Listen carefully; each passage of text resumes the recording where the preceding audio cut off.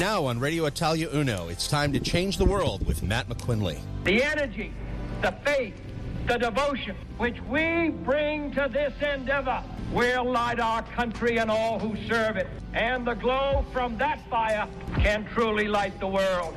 We focus on changing the world for the better by taking personal responsibility, canceling cancel culture, discussing and listening to each other on topics like leadership, cultural trends, business, history, and more. Not because they are easy, but because they are hard. Right now on Radio Italia Uno, 87.6 FM.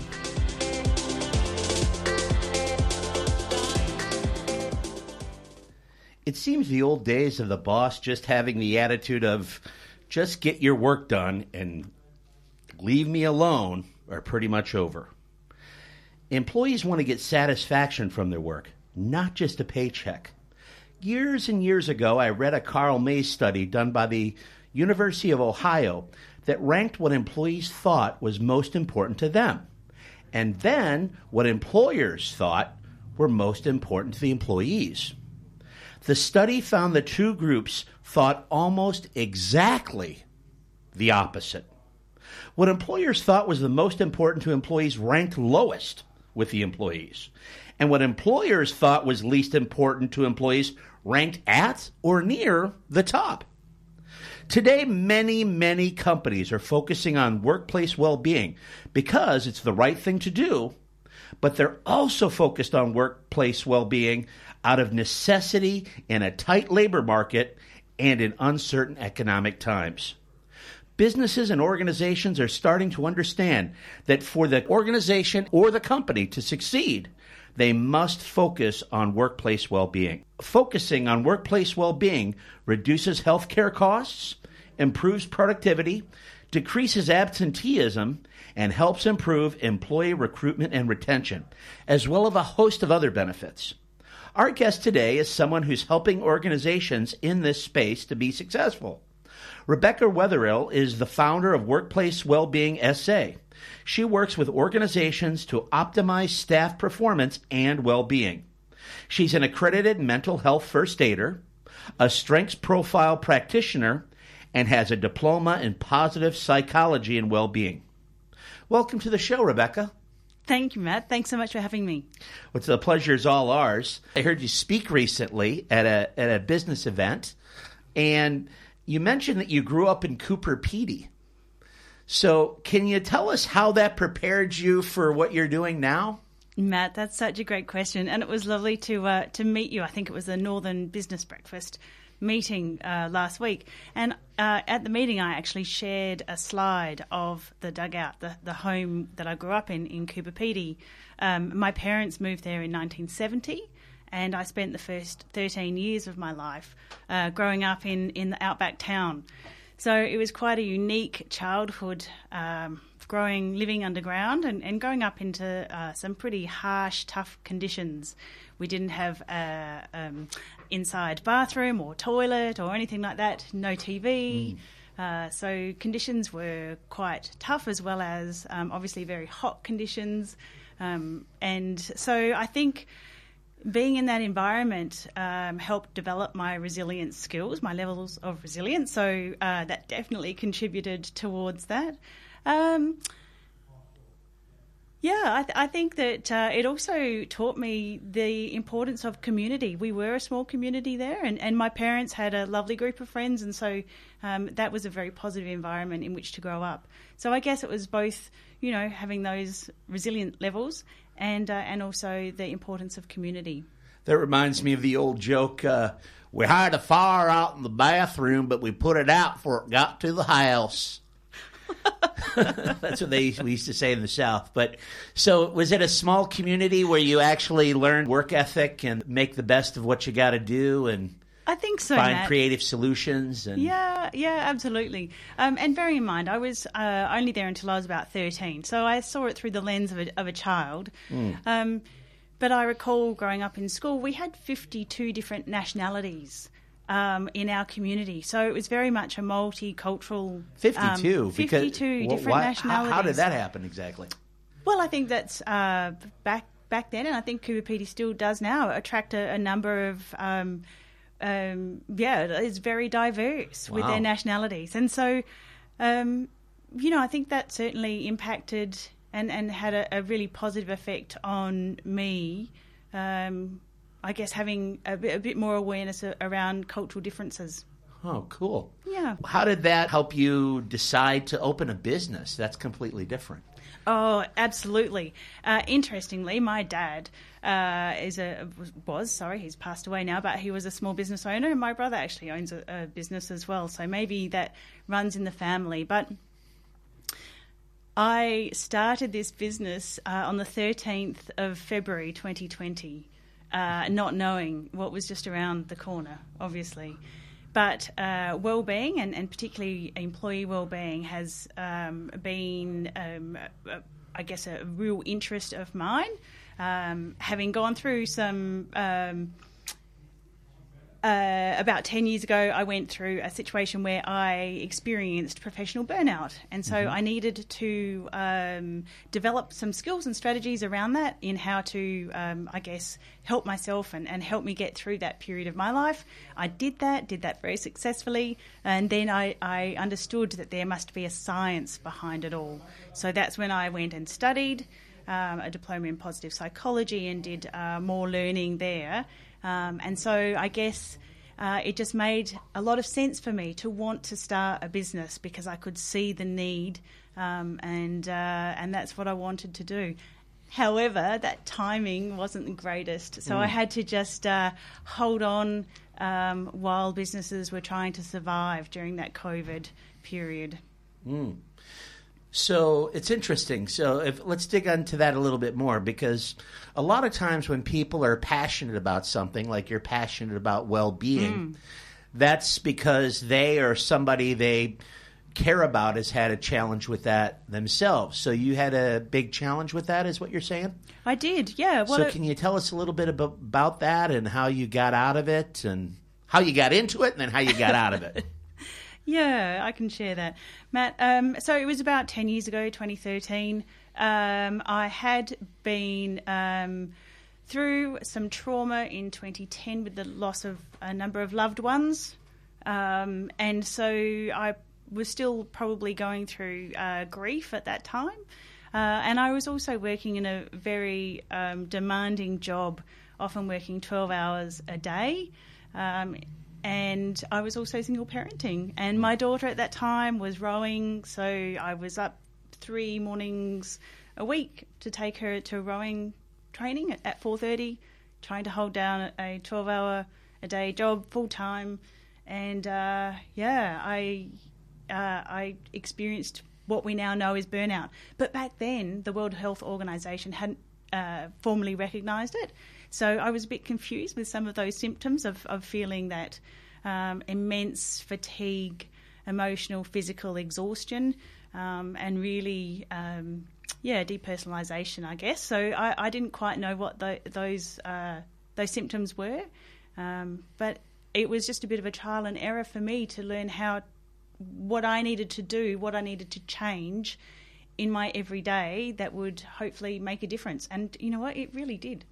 What do you mean by depersonalization? Yeah, good question. I think I was feeling during that period of my time that I didn't really matter. That personally, I wasn't contributing much. I wasn't making much of a difference at all.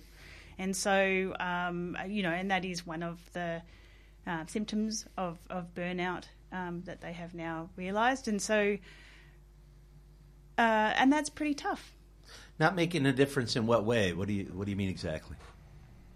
Well, not making a difference to what I was doing, not making a difference in my work life or what I was contributing, really. You know, I had that shine or that spark in life for me had gone, and I wasn't sure what I was, if there was making a difference. So you felt like you were letting world. down the company, or your job just didn't matter because it was unimportant, or you felt like you were letting down your kid, or what is it? No, that you I didn't felt? feel like I was letting her down. I was trying to juggle it all, and I was just burnt out myself. I was probably letting me down more than anyone. For a mom to say she doesn't feel like she's making a difference, it's hard for me to grasp that because you're a mom.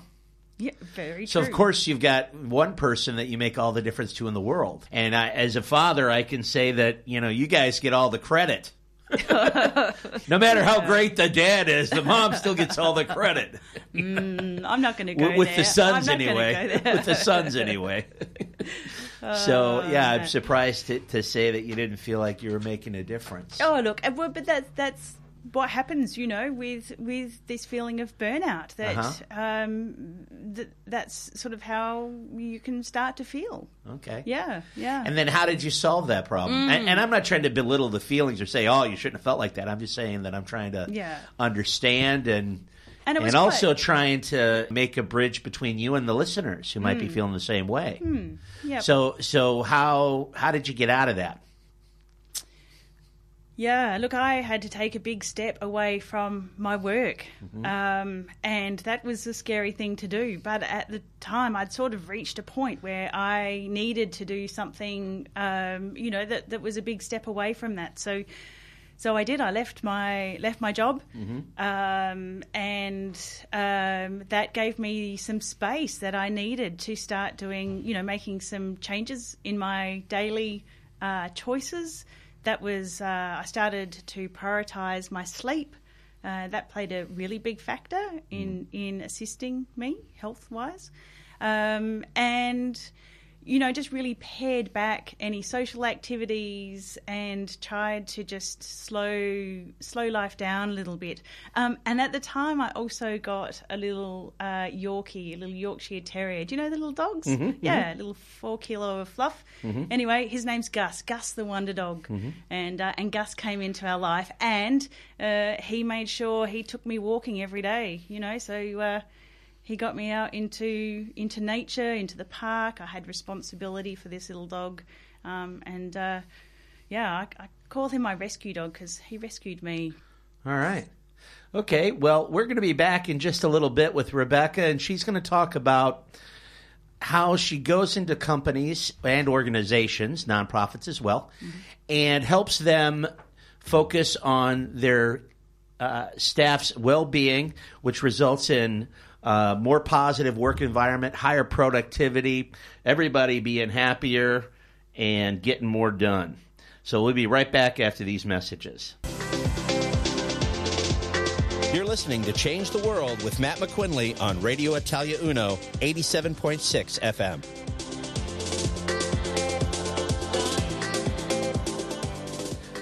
We're back with Rebecca Wetherill, the founder of Workplace Wellbeing SA. And in the last session, we talked about how she became passionate about helping people out with workplace well-being through her own experiences. But now, can you define for our listeners what you mean by workplace well-being? Yes, Matt. There are quite a number of definitions around wellbeing, but I think I'd like to share the definition that Professor Felicia Huppert, who is a psychologist at the University of Sydney. So her definition of wellbeing is, in the simplest form, it's our ability to feel well and function effectively. So really, it's how we feel. If we feel good and we can do good, then we have what we know is well-being, our levels of well-being. But we also know that our well-being levels can ebb and flow depending on what's going on around us. So it's really important that we get to learn the signs of both high levels of well-being and low levels of well-being in us, and notice those signs so that when those levels might start to dip, we can dip into our little toolbox of wellbeing strategies to make sure that we're perhaps dialing up some of those self-care strategies that look after our wellbeing. So what are the red flags we should be looking for in ourselves? Oh, Matt, that's a really good question, and I could put that back on you because those signs are different for everybody. So, if you have a little think about when you might notice some signs of your well-being start to dip when you're not feeling so well, maybe you're not functioning so well, what are some of the signs that you might see in yourself. And is this the show that you're going to announce you're running for political office by answering questions with questions, or is that the next show you're doing? No. But Matt, I promised that I would ask you a question or two. All right. Okay. So no, I'm happy to share mine. No, I'm just joking you. So the question was, how would I know that I'm not operating at peak efficiency? Well, I imagine. I always told my staff, because I'm a business coach consultant as well, and I always told my staff that whenever you're in the office and you go,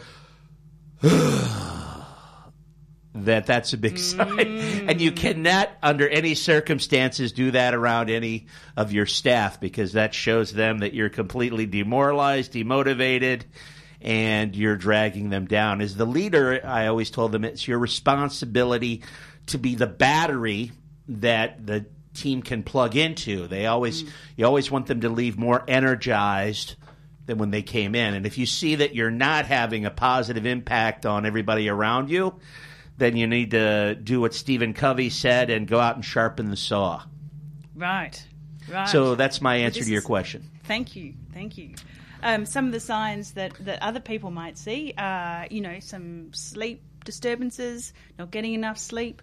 But like you said, that big sigh or, just lack of any spark in your day can be a big sign. Being a bit more irritable with those loved ones is a sign. So then it's about recognising that. And then, what do you do about it? It's being able to, I guess, develop a toolkit of those strategies that are going to help you. So for me, when I start to see my levels dip, the first thing I do is get some better sleep. I know that my sleep routine has probably slipped a little. We're all human. These things happen. So for me, it just is becoming a bit more intentional with my sleep times. It's making sure that phone goes down at 8:30 when my notifications are silenced, that I don't pick it up again. It's doing some of those little things that I know make a big difference quickly. I'm not a conspiracy guy. You're like, where is he going with this? Okay. But recently, the board, the chairman of the board of Netflix had all of his guys in and gals, key people. And in this board meeting, he was going on and on and on about how, they're getting licked in the marketplace and they've got to fight their best competitor and they've got to beat this competitor. He doesn't understand why this competitor's winning and blah, blah, blah. And they're all looking around going, competitor? What is he talking about? We're like top in the industry. Amazon isn't that good. This other one is not that. This streaming service not that good. We're the best. We did fine anyway. And then he gets to the point. He goes, so how do we get these people to sleep less? So the reality is that's I think that's one of the key things nowadays, and it sounds silly to talk about that, but today that's one of the things that I think hurts people's attitude and well-being more than anything else, is just having a phone in their bedroom, and then before they know it, they've watched 3 episodes of whatever, Orange is the New Black or whatever it is, and they got 4 hours of sleep that night, and the next day they're useless. Yeah, absolutely. It's we are a society where distraction is just so easy. So there is a lot to be said for being more intentional with those sleep habits, creating some really good habits around that. So what are some other tools in the kit besides getting some rest? All right, so that is usually people go straight to health, I guess, when they're looking for some strategies to apply. But the work that I do is very much science-based. So I use a framework called the PERMA framework. So that's 6 different pillars that make up or contribute toward our well-being. So besides health is the H in the PERMA pillar, right? But there's other pillars in there. And so the first one is P for positive emotions. So that way, if I am looking for ways to help care for my well-being, I know that by bringing some more positive emotions into my day is going to be good for my well-being. So I look for those ways how I can possibly do that. And that might be through finding some humour or some connecting with people. There's a whole host of different things that we can do to bring in those positive emotions. Okay, that's pillar 1. What about Yes. pillar 2? Pillar 2 is E. So E is for engagement, right? And so what are those things that we can do in our day that have our, really focused on what we're doing? We just spoke before around getting easily distracted, right? And there's a lot of research, particularly from a wonderful research, the late Csikszentmihalyi, and he studied into the state of flow or flow state. So, that's that state that we get in where it's a lot easier to focus on the things that we're doing and time seems to disappear. So it's about finding those situations that we can get into this flow state. The other way that we can really get some benefit from being engaged is to know what our strengths are. So in the introduction you said, introduce me, I am a strength profile practitioner, and this is a psychometric assessment from Capfinity in the UK. It's developed by Dr. Alex Linley. And so this assessment, this tool, gives us some information around, well, what are our strengths? What are those authentic abilities in us that give us energy? So when we are using our strengths more, we are feeling more energized and engaged with what we're doing. So it's about how can we bring more of that into our day. So you're saying build on your strengths and you'll become even stronger. Absolutely. Basically. Yes. Okay. Yes. So far we've got positive emotions, we've got an engagement, and we've got 4 more to go. And we're going to pick those up here right after these messages. You're listening to Change the World with Matt McQuinley on Radio Italia Uno, 87.6 FM.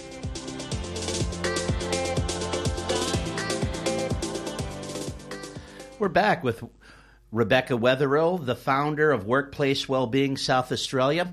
And in the last session, we just ended up on starting our discussion on the 6 pillars of well-being.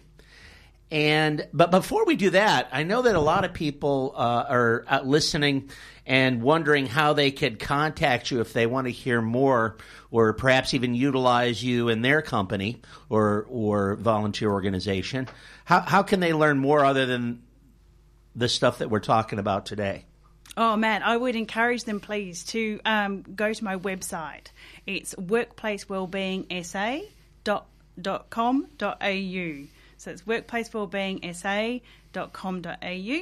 And all my details are on there. They can contact me there. There's actually a little calendar, so they can click the calendar link and schedule a 15-minute discussion with me to find out some more. And my email address is also on there as well. Oh, so they can set up an appointment to talk with you for free. Absolutely, about they can. challenges they're having in the workplace. Yep, I call it a discovery call. So they are most welcome to get reach out, book a time online, and we can chat. Awesome. Are you speaking at any other events? I saw you speak at one just last week, I guess it was. Yes, yep, I am. I've got some conferences coming up, but for a public event, if there are any listeners in the council region of Nord, Payneham and St. Peters, just put a quick shout out. I'm going to be speaking to business owners in that council area on the 11th of September. There'll be details coming out from the council about that event. So that's for any business owner within the council area. So more details to come. All right.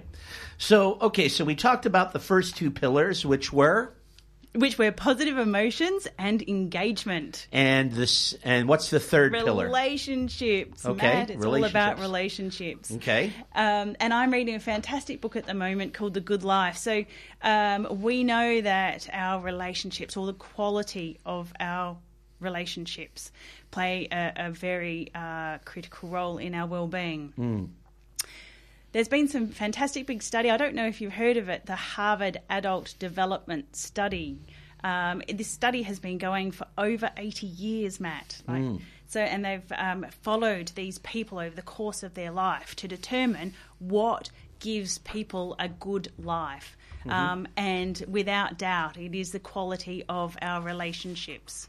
So, look, when I work with organisations, we do look at relationships and how you can, develop those good connections at work through active listening and a number of different skills there. So, relationships play a very big role in our well-being.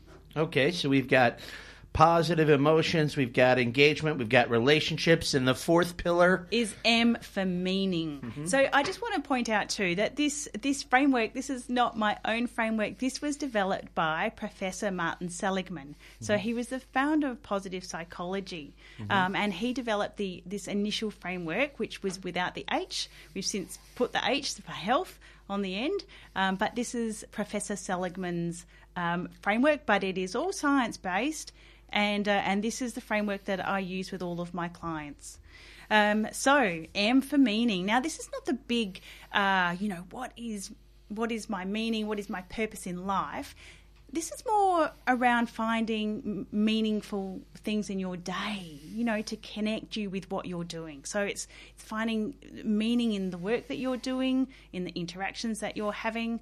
And one of the ways that you can do that is to start to understand your values, to be aware of your values, and do your values align with the work that you're doing or the things that you're doing. So that's a very good way for some self-reflection to come in.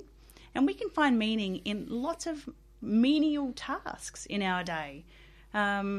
It's about finding meaning in the everyday. Cool.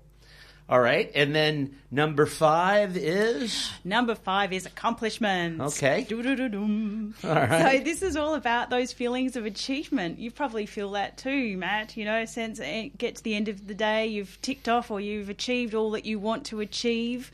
So definitely those accomplishments, that feeling of accomplishment around goal setting and really hitting those targets. And it's also, I guess, the journey towards hitting those targets as well. All right. And the last one is? H for health. And we've sort of talked about this, but I just want to expand a little bit. We spoke about earlier around sleep and sleep. I'm a huge advocate about sleep. In fact, I call myself a sleep geek. Love it. There is a sleep conference happening here in Adelaide in November, which is very exciting.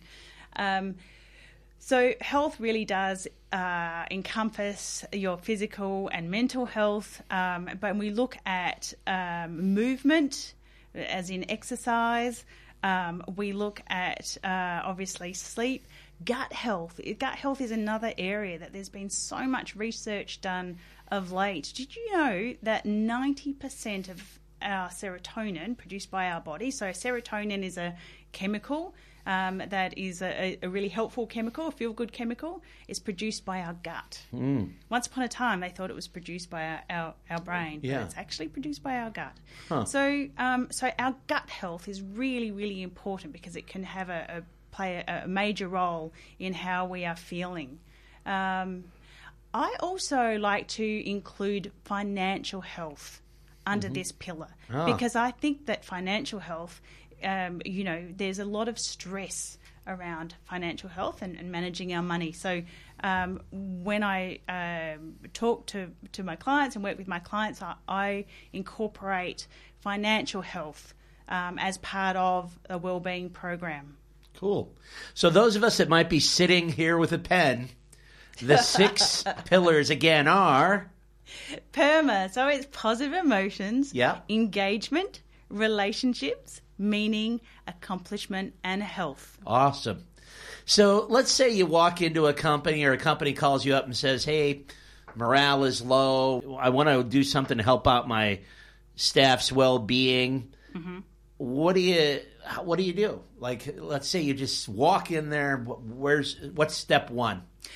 Step one for me is sitting down and I guess understanding the context. What is going on? What's going on for them? What's going on for the workplace, for the business owner, and getting a feel for what is happening there. But then, most importantly, the first step that I do, because I've developed this 4-step process that I do with clients. So the first step for me is really about that evaluation. So I work with a wellbeing measurement tool, and in fact, it's called the PERMA Wellbeing Survey. Now, this was developed out of the University of Melbourne. It's not something that I have developed, but I have a licensed tool. So I use that as a way to introduce, to invite people to start looking at those levels of well-being. You know, we spoke earlier around, what are the awareness, what are the signs? It's starting to get them to think about their well-being. So it's the PERMA Wellbeing Survey that I use. And, there's a free version online. So any listeners can jump on and they can Google PERMA Wellbeing Survey and do their own survey. It's free. It's great. And that's for the individual or for the business? That's for the individual. For the business, I've got a licensed tool that I use for the business. So it invites employees, and it's a confidential report, so they get their own report. But what happens is we get the de-identified data at the back end, and I can use that to inform a tailored strategy that I design for the team in the workplace, understanding what they really need. Okay, so step 2 and step 3 and step 4?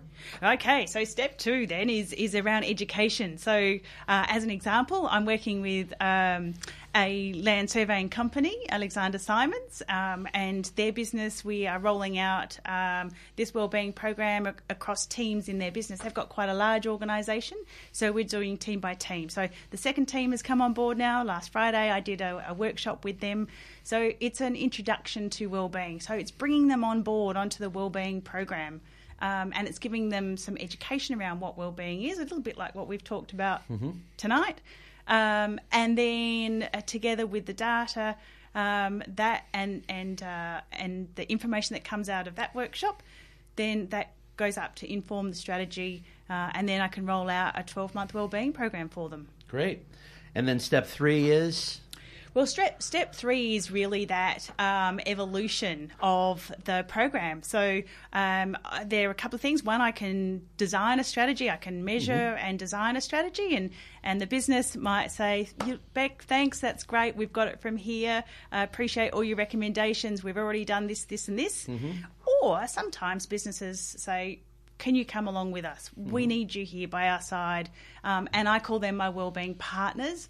And so then I work alongside of them for the next 12 months, up to 2 years. And so the third step is really about that evolution of the program.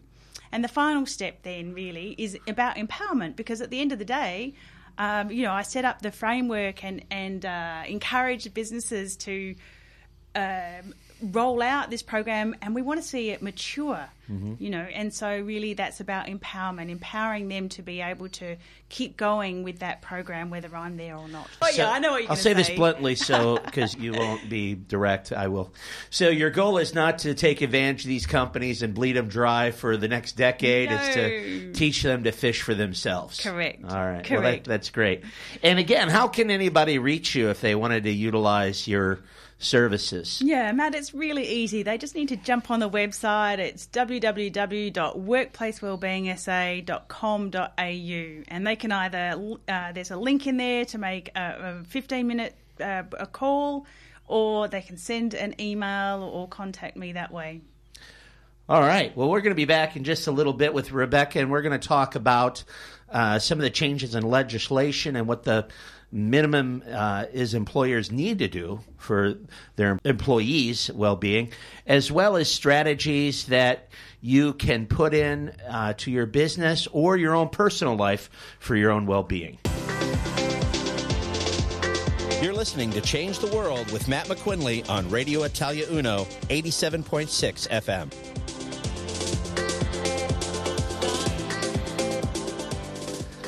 We're back with Rebecca from Workplace Wellbeing SA. And can you tell us real quick, I know there's been some changes to some legislation with WorkSafe SA and a couple other things. What are the minimum requirements that employers have to meet right now? Yeah, Matt, look, there's some evolving work health safety legislation from Safe Work Australia. It's rolled out in a number of states and will be here in South Australia by the end of the year. But basically, it's asking organisations to assess and address any psychosocial hazards or risks in the workplace. So what they mean by psychosocial hazards, that's stresses in the workplace that may cause prolonged stress to an employee. So look, there's a lot of information around that, and that's one of the areas I'll be covering at this with the City of Nord, so the Nord event on the 11th of September. I'll be addressing some of that. But for any organisations that want to get their head around that, jump on the Safe Work Australia website, or again, I do encourage you to contact me for some more information around that. And I do have an assessment tool that I use for clients to look at those psychosocial risks and hazards in the workplace. All right. Well, why don't you give us a couple tips on our well-being? Why don't we give one for business owners or leaders of organizations to help out their organization, and then one for us as individuals you haven't given yet? Okay, all right. So if I was an organisation looking, obviously, the first go-to there is to have a mental health and wellbeing policy in place. I know that's policy and regulations, but if that policy is communicated, that the team know that wellbeing in the workplace is a shared responsibility, I think that is a great first step. And then for organisations, I'd highly recommend having a form of employee assistance program or EAP in place, and then looking at a strategy, and that's we know from what is happening from a global point of view that a wellbeing strategy is a must-have in a business these days. Okay. What about the individual? What are some keys to helping out their own well-being? Oh, that's so good. Oh, we've obviously spoken about sleep, and there is that element of exercise. In fact, University of South Australia had a fantastic study. That paper was published earlier this year around the benefits of exercise and how that can contribute or be just as helpful for anxiety and depression as medication is. So definitely to get moving.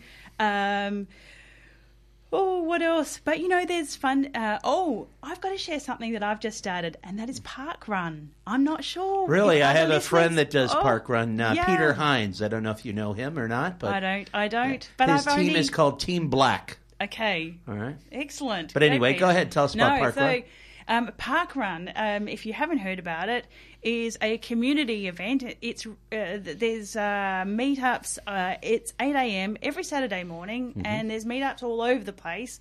I do mine at Victoria Park, and I've done it down at Aldinga Beach recently too. But look, it's a free event. Come out. You don't have to run it. You can walk it, or you can walk, run, or whatever. But it's a fantastic way to get out in nature, in the community, doing some exercise. And I just think that it ticks all of those wellbeing boxes. And you meet people too. You do.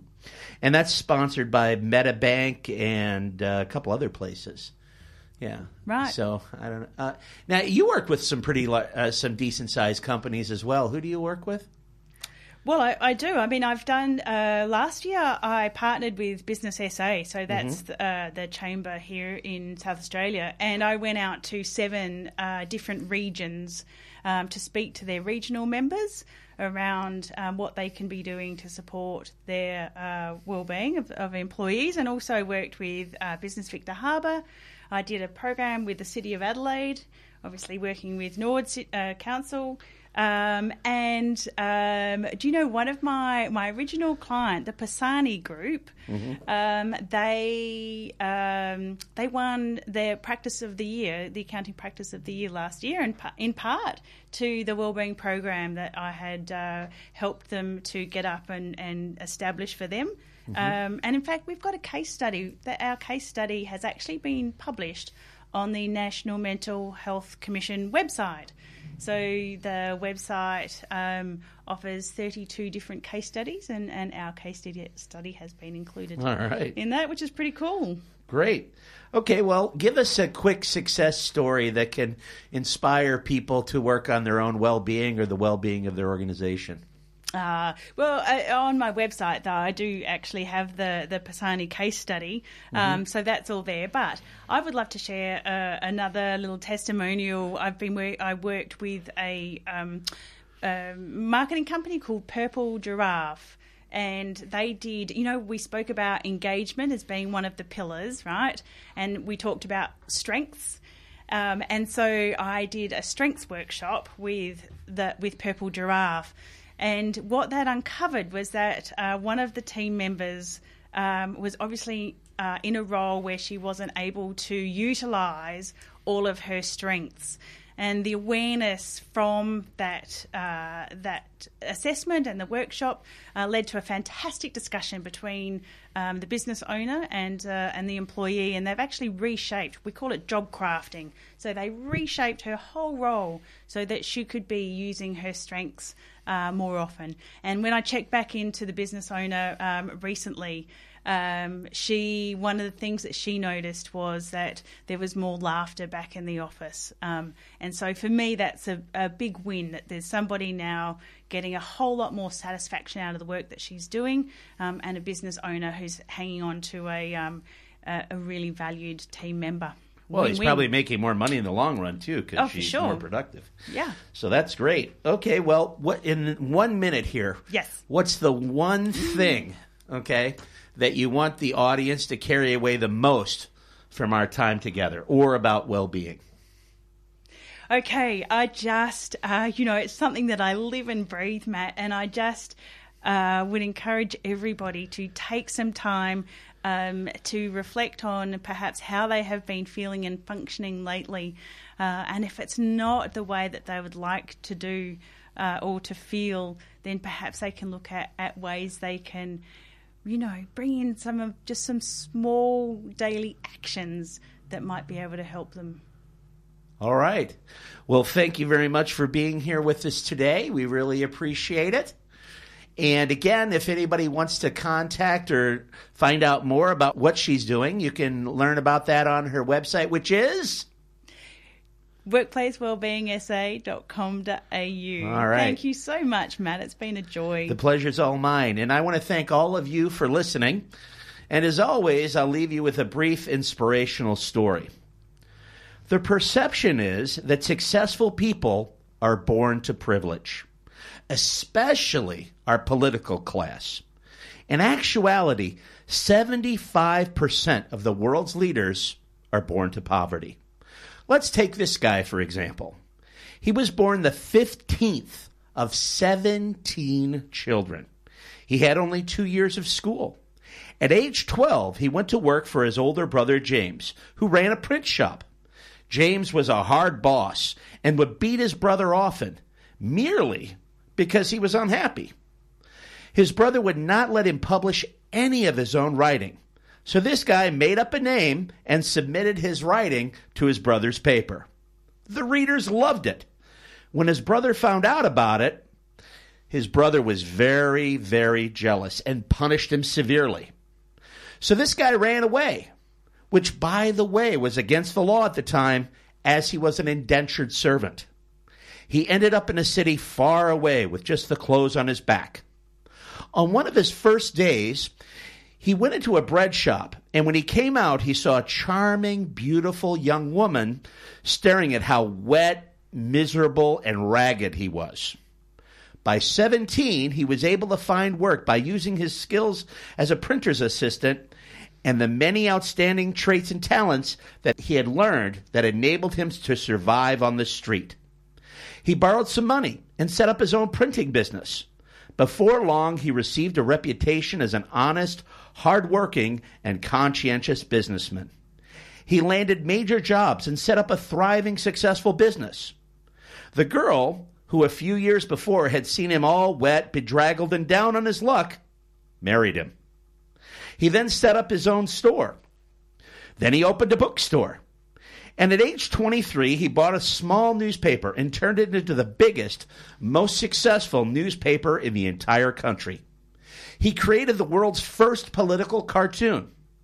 A few of his other accomplishments include setting up his country's very first free library, setting up his home city's first fire department, as well as police patrol. He also set up the very first fire insurance company.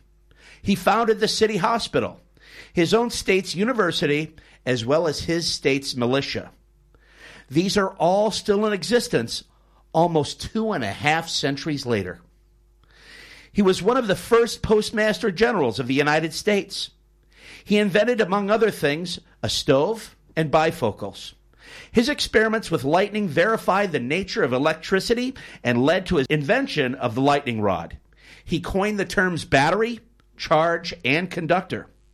He even played 3 different musical instruments. By age 42, Benjamin Franklin was a very wealthy man, but he put it all at risk for the next 40 years, helping to lead a revolution to establish the United States of America.